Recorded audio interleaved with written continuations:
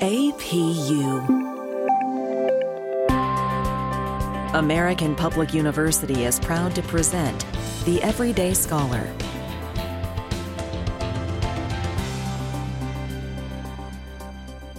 Welcome to the podcast. I'm your host, Cynthia Gentili. Today, I'm excited to welcome back Ivy Kempf. Ivy is a professor of legal studies at Pierce College in Philadelphia, and I'm honored to work with you again, Ivy, because I know your background as a litigator and an educator continues to give you unique perspectives on these topics. Well, thanks, Cindy. I'm so glad to be here and to work with you, and I'm excited to tackle another topic with you today. So in this episode, we'll continue our discussion of sort of hot topic, hot button issues in employment and business law.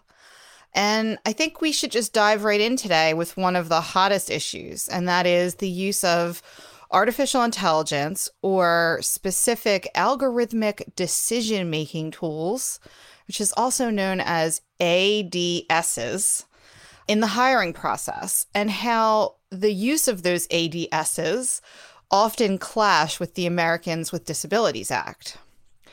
So, Ivy, before we get to the Americans with Disabilities Act, can you expand a bit on the kinds of AI or ADSs that are used in an employment setting right now? Absolutely. So I think it's commonly known that many employers, particularly in large companies, use application trackers or algorithms that will sift through resumes to search for those keywords and phrases, inside of a resume.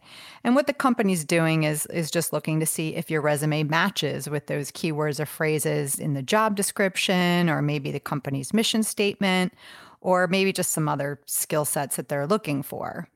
Then what the program does is it scores, or it ranks the resume according to the candidate's fitness for the job.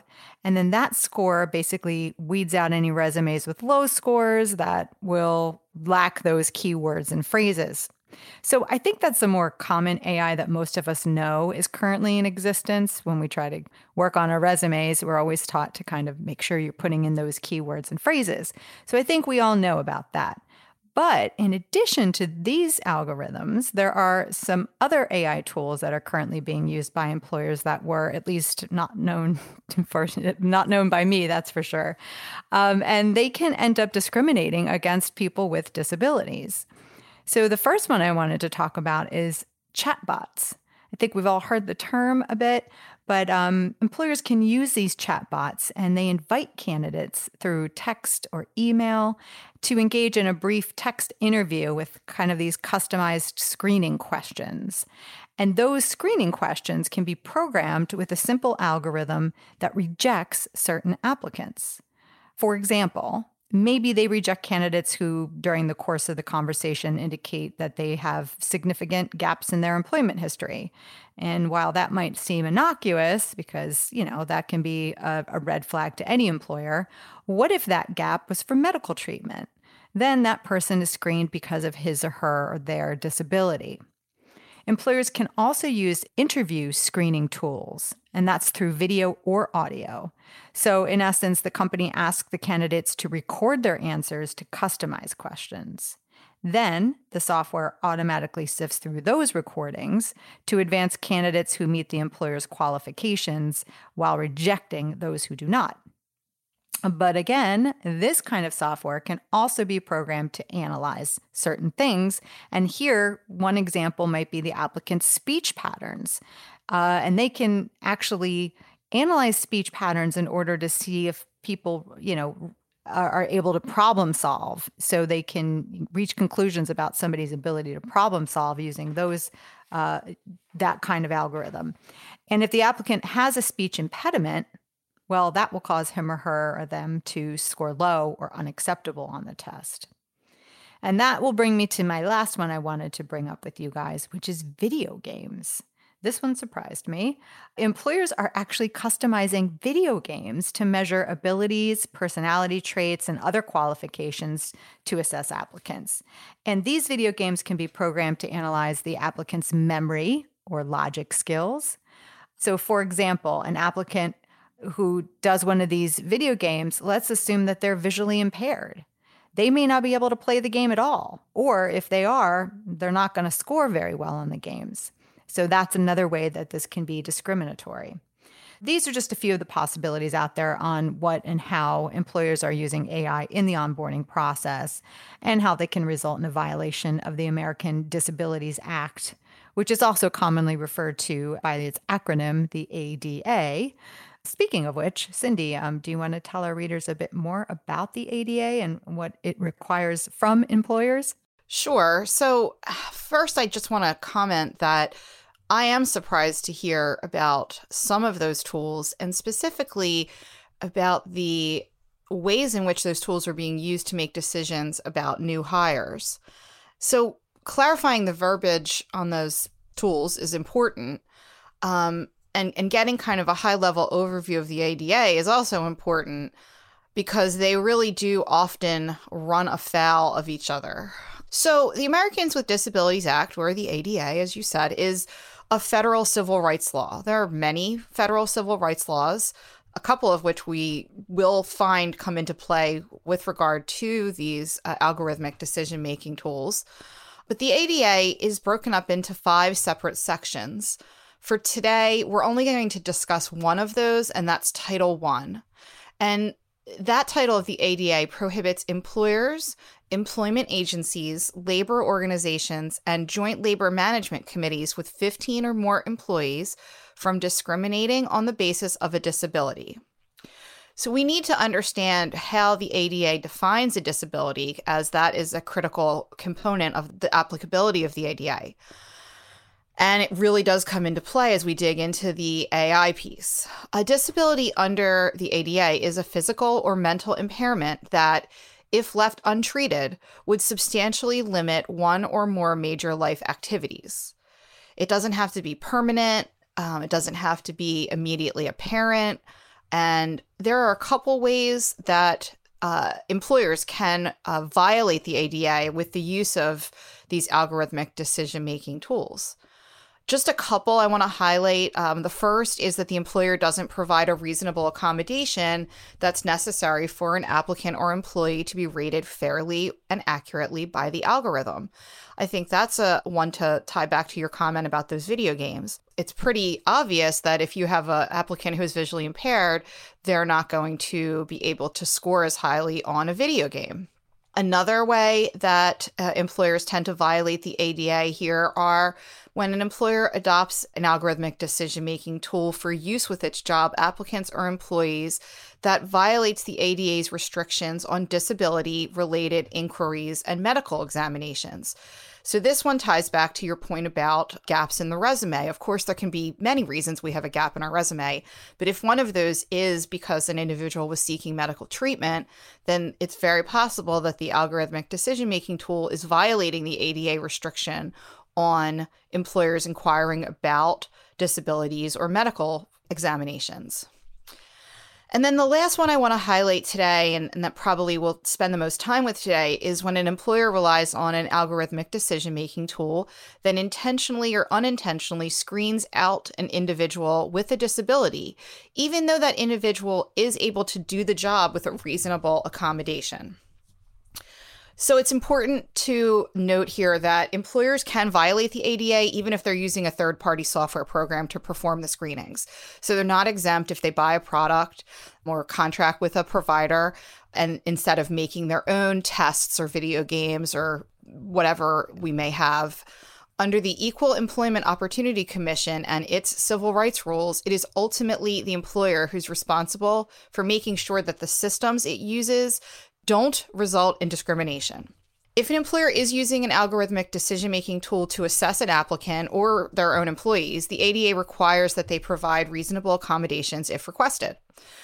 The applicant or employee doesn't need to reveal the disability to request a reasonable accommodation. Some brief examples of reasonable accommodations might be, let's say, administering a test orally rather than compelling the use of a keyboard or a mouse, providing a screen reader, or extending time limits for completing assessments.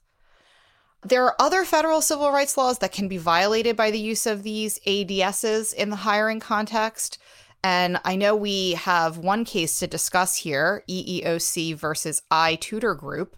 Ivy, can you expand a bit on that really interesting case? Absolutely. In fact, this case was filed only a few months after the EEOC technical assistant document was released. I was actually able to pull the complaint that was filed by the EEOC in this case. So I'm going to read the allegations that are alleged by the EEOC. But it's important to note that these are only allegations. Nothing has been proven yet, as this case is still ongoing. Okay, so let's dive into the complaint a bit. So according to the complaint, the defendant, who is iTutor Group, Inc., they hire tutors from the U.S. and other countries to provide online English language tutoring to adults and children in China.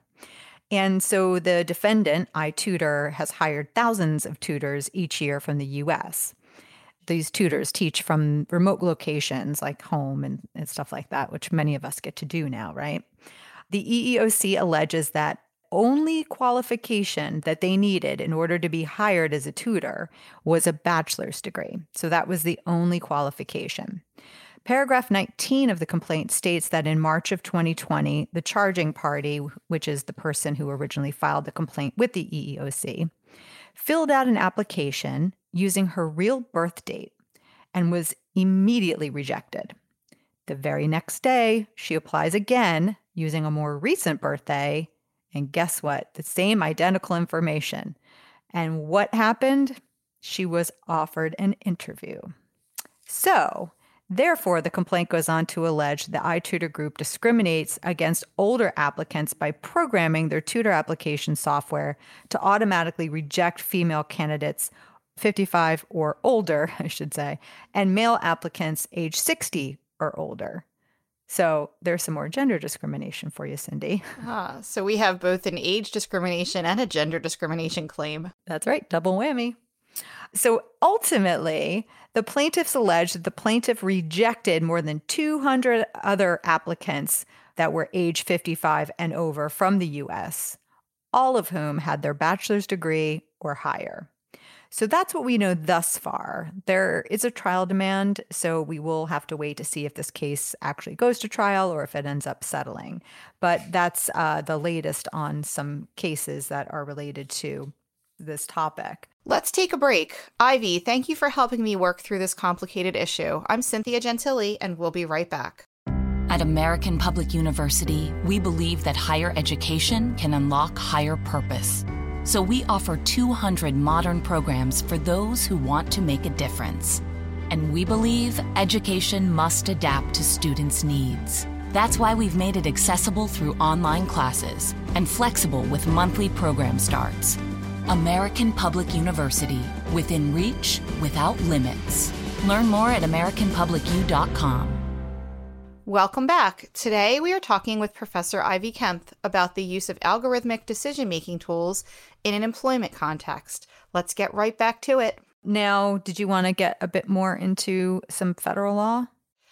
So I do. I want to talk a bit here about a law that has been proposed in April of 2022. It's entitled the Algorithmic Accountability Act. It's been introduced in both chambers of the U.S. Congress. It has not passed yet. The proposed legislation actually directs the FTC, which is the Federal Trade Commission, to promulgate regulations requiring organizations that use algorithmic decision-making tools to perform impact assessments to ensure equity when critical decisions are being made. Employment decisions are definitely within the realm of critical decisions as envisioned by this act, but there are some others as well. So some other critical decisions that have been identified as having a significant effect on consumers' lives are those concerning education, family planning, financial services, healthcare, housing, legal services, and many others. We don't really have a final legislative document here for us to look at, and we don't have any impact studies yet, but we do know that the law as written would provide at least a first step to ensuring some public reporting and accountability when a company is using algorithms in critical decisions. So while today we are focused on the use of algorithms in an employment context, I just wanted to bring this up because we are subject to algorithms assisting companies in making key decisions throughout all facets of our life. It could be in providing us, reviewing an applicant for an apartment, reviewing applicants' financial documents for a loan, things regarding medical care. So at least here with this law, we have a first step potentially in understanding how those algorithms are used. Kind of as we mentioned in the beginning of this conversation, there are so many different tools that are being employed, and most consumers aren't even aware of what they are, let alone how they are impacting their access to services, employment, education, etc. So this law, if it does pass, really would be a great first step in at least bringing things out into the open and having a chance of understanding where these algorithms impact negatively in providing services. It would be huge, actually, especially because it's a federal, so it'll impact so many, because right now we're doing so many statewide and citywide regulations. And so the importance of having a federal one would be huge. Right. And this one really goes beyond the employment context, but clearly does impact there, or would, I should say, impact there. Now, looking specifically at the employment context, there are some really interesting state and local laws that have actually already been enacted. One of which I would love for you to talk a bit about is what's going on in New York. Yeah, sure. So last year, the New York City Council passed a local law to provide new protections to employees during the hiring and the promotion process. This law actually goes into effect very soon, next month, April of 2023. Employers who use, and this is a key term, automated employment tools must now, in New York City, have an independent auditor conduct an AI tool audit to confirm that these tools are not biased. The employer is required to disclose the data that the AI tool collects by publishing the results of the audit, usually on their website. This new law also requires employers and employment agencies to satisfy 2 notice requirements. So this is particularly novel. The first is that the employer must notify a candidate who resides in New York City that an automated employment decision tool, there's that word again, will be used in assessing the candidate or employee and what job qualifications and characteristics that tool will use in the assessment. Now, going back to that phrase, an automated employment decision tool, that's still currently being more specifically defined by the New York City Council. So we'll find out more about what that actually means come April. So the first notification, like I said, they have to first notify the candidate that they're going to be using this tool and what job qualifications or characteristics that the tool is going to assess. And the employer or employment agency must allow the candidate to request alternative process or accommodation. So they do have to allow them to request an accommodation. However, the law is currently silent as to whether they actually have an obligation to provide the accommodation. The second notice requirement is that the employer must disclose on their website or make available to a candidate within 30 days of receiving a written request information about the type of data that's collected for the automated employment decision tool, the source of the collected data, and the employer's data retention policy. So those are the 2 novel notice requirements in this New York City Council local law. Employers who violate the law will be fined. You might want to know, well, what's going to happen if they don't meet these notice requirements? Well, they will be fined up to $500 for the first violation, and then between $500 to $1,500 for each subsequent violation. The fines are then multiplied by the number of AI tools and the number of days that the employer fails to correct the noncompliance. So it can get pretty pricey for the employer. And of course, there's still civil recourse, like a class action lawsuit for discrimination that's available under federal law, as Cindy talked about earlier. Now, while this city council law only applies to employers inside New York City, it's still likely to have a pretty broad impact. For one thing, it's hard for larger sized New York City companies to separate that hiring system from the rest of the hiring systems across the country. So that's something. But we do see other states actually stepping up to the plate and trying to pass regulations to monitor and to regulate, to regulate AI in the onboarding process. Several states and cities have passed or are at least considering similar laws with regard to the use of artificial intelligence and other technology in employment decisions. For example, in Illinois, there's an Artificial Intelligence Video Interview Act, and that took effect in January of 2020.